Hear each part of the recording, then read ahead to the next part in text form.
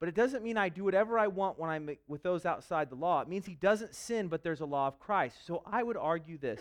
Some people would say when we become Christians, while the law doesn't get us saved, we are under law as Christians, under some kind, whether it's the principle of the law or we should be obeying the Old Testament in some form, okay?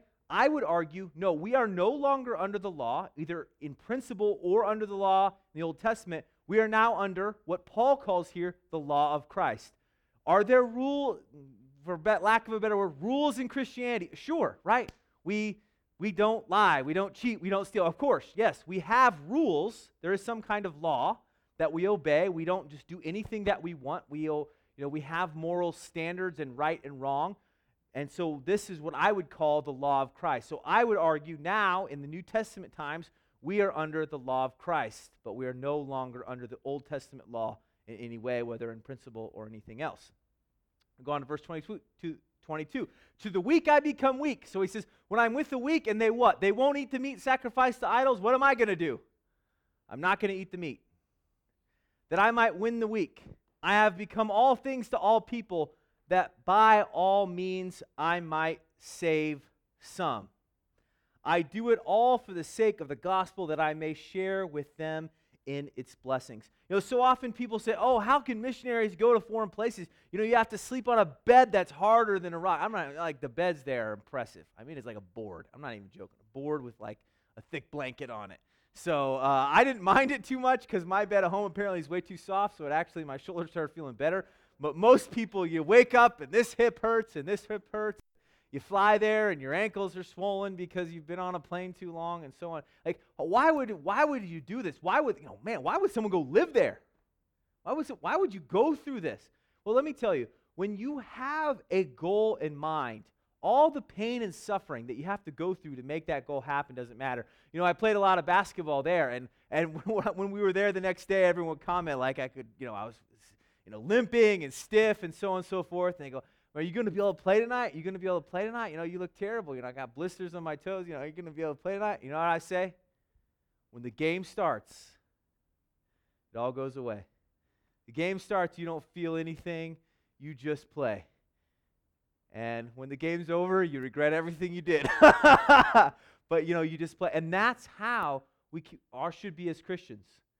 There's going to be things that are terrible, that are no good, that are no fun, that make us super uncomfortable, that are gross, that are disgusting, that you hold the kid that's drooling all over you, the kid that hasn't brushed his teeth in who knows how long, it smells like terrible, it reeks with BO, because no one else will hold him, and no one else will care. And if you have the goal in mind, if you have the big picture, this is why you're doing it, suddenly those things don't seem as bad. They don't seem as bad because they're all for a greater purpose. There's so many of us, we would just rather give a check and let someone else do it because we don't want to have to go through it. We don't want to have to do it ourselves. So often you think, well, how does the church reach out to the community? How does the church see other people be saved? Guess who the church is? The people. The people of the church are the church. We as people. So when we ask ourselves, how do we reach out to the community? We're not talking about whether we need to have a program or we need to have this event. It is the people that make it happen. Pat and Arnie own like nothing. They live in an apartment, just an average, normal apartment. Arnie rides a bike to go to the orphanage. Pat rides a little tiny moped to go wherever she needs to do to get groceries. That's about all they own, that and the stuff in their house. What do they do in order to reach people for Christ? They build relationships with people. So you say, how does a church reach other people? What do we need to buy? Likely, we don't need to buy anything. Reaching people is about relationships, about reaching out. If we're not willing to make these things happen, if we're not going to be willing to take the extra time to meet that neighbor that just smells bad every time you talk, if we can't even do that, how are we going to why do we bother to sit around and say to ourselves, how do we reach other people? I mean, anyway, we go on to verse 24.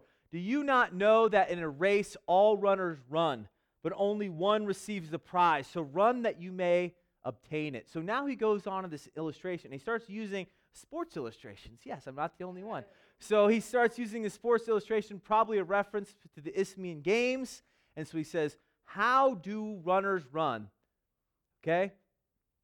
They run. Only one receives the prize. You should run so you can get it. Every athlete exercises self-control in all things. They do it to receive a perishable wreath, but we an imperishable. You know, sports are super stupid. Like, you try so hard. You're willing to have blisters and limp and take whatever terrible bad pain medication you have to do in order to do what? Win what? Nothing.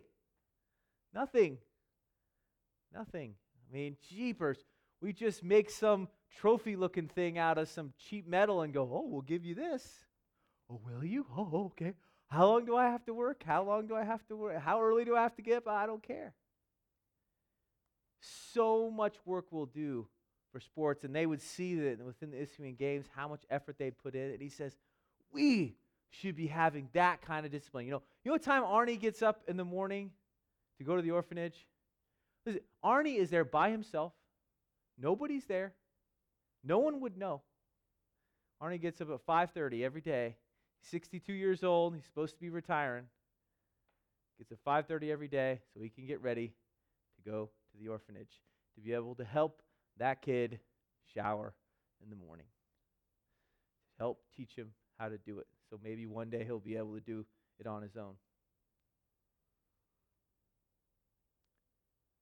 If athletes are willing to work this hard, he says, why? To get a wreath, something that just passes away, why would we not be able to work so much harder? So I do not run aimlessly. I do not box as one beating the air. You know, you heard of shadow boxing, where you kind of go and you box, and sometimes boxer will shadow box, not really boxing anybody. They're just kind of practicing. He said, I'm not just swinging at nothing, but I discipline my body and keep it under control, lest after preaching to others, I myself should become disqualified. You know, I used to have a list, and I have it written down somewhere. It reminds me of Matt. When I was first meeting Matt, he was single and didn't have a kid on the way, and he had a little bit more time on his hands, so he was working out a ton, all right? He was working out a lot, and he had an eating regimen. And let me tell you, it looked disgusting. It was like, I don't eat anything green, so that was the problem, I think. He had this much for this time of the day. Do you have 6 meals a day maybe, or 5, or however many? 6 meals a day, small, certain amount each time, counting how much protein you're getting in each meal. And this was from Matt Pogue. I'm never going to, do an athletic competition that anyone's going to watch again probably my whole life, and he was willing to do all that. The discipline just to stay in shape. Oh, man, professional athletes, it's crazy. LeBron James spends $1 million a year trying to keep his body in the best peak condition he possibly can. $1 million a year just to try to play. Self-discipline. People willing to, there's a football player, Houston Texans, a defensive tackle, a big white guy, I can't remember his name at the moment. He would talk about eating, and he would say, all I think about when I eat, I don't ever think about what it tastes like. I only think about what it's going to do for me for football. I don't eat anything based on what it tastes like.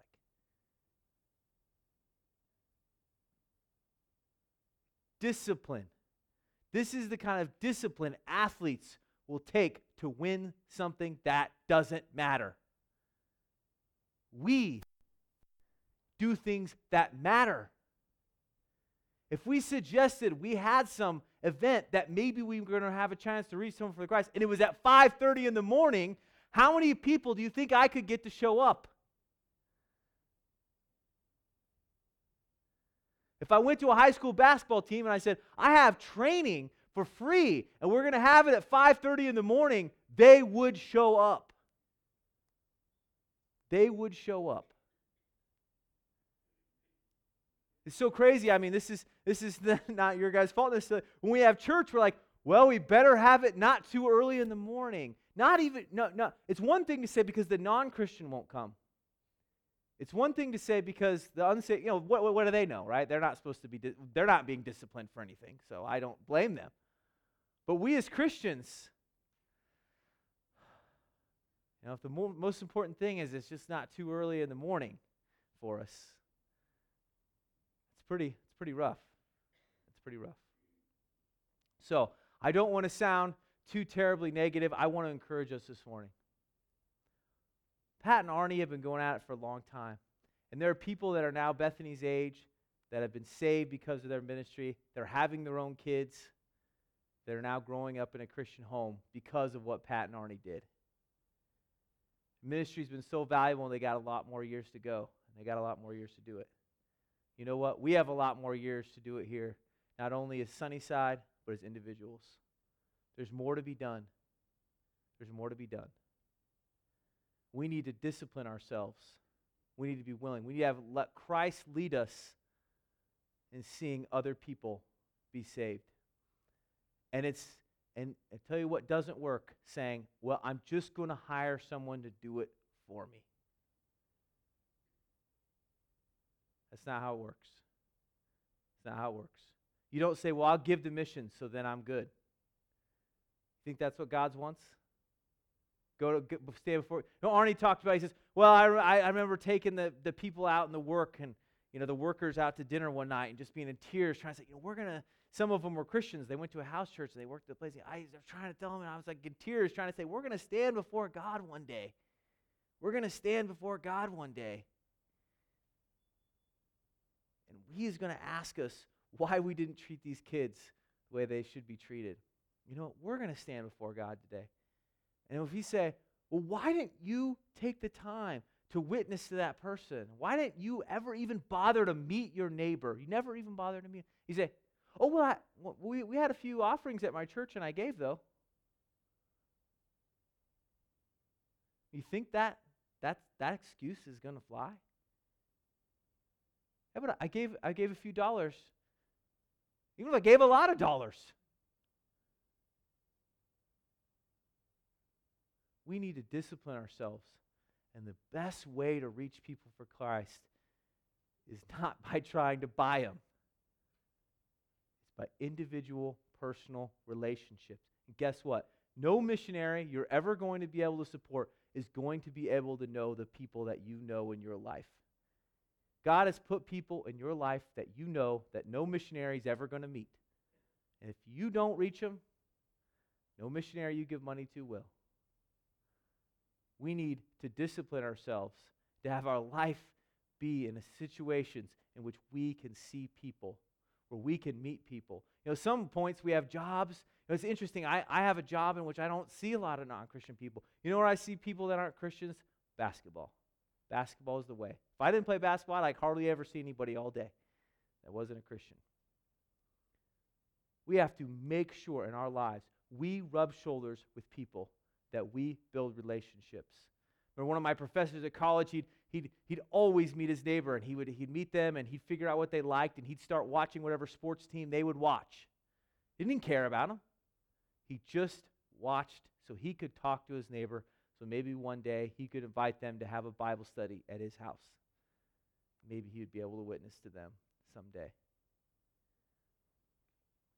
We need to discipline ourselves. We need to mold our lives in a way that we can see people reach from Christ. And all the inconveniences, the annoyances, the headaches, the reason that we don't want to do it, if we can see the end. If we can see the end. We'll so often say, oh, that worker that won't take care of that kid is such a terrible person. Easy, isn't it, to say how terrible they are? Yeah, we have people in our life that are on a one-way ticket to hell. If we're not willing to step out and do something, are we better than the person that just shoves hot food down a kid's mouth? We need to discipline ourselves to see people reach for Christ the way Paul did. He was willing to do what it took. He was willing to act one way, do another, get around any swamp or mountain that he had to, because he had the goal in mind. to see people reach for Christ. Let's pray. Dear Lord, we just thank you. We just pray as we think about reaching people for Christ and we're thinking about missions and we think about seeing other people. Lord, I just pray that you would make each of us missionaries. Lord, we need to reach people that we know. We need to not think about seeing people as Christ as something we do at church, or we do programs at church that do it, or we pay people to do it, but it's something we're doing every day, that when we rub people shoulders at work, whether we see them in other places, whether it's our friends, our neighbors, anyone we know. But if we don't know anyone that's saved, I just pray that we would make an effort to try to meet people that need you so we could have a chance to introduce them to your Son, Jesus Christ. Lord, I just pray these things in Jesus' name. Let's stand together and sing step by step as we hope that God leads us step by step to seeing people reached with his love.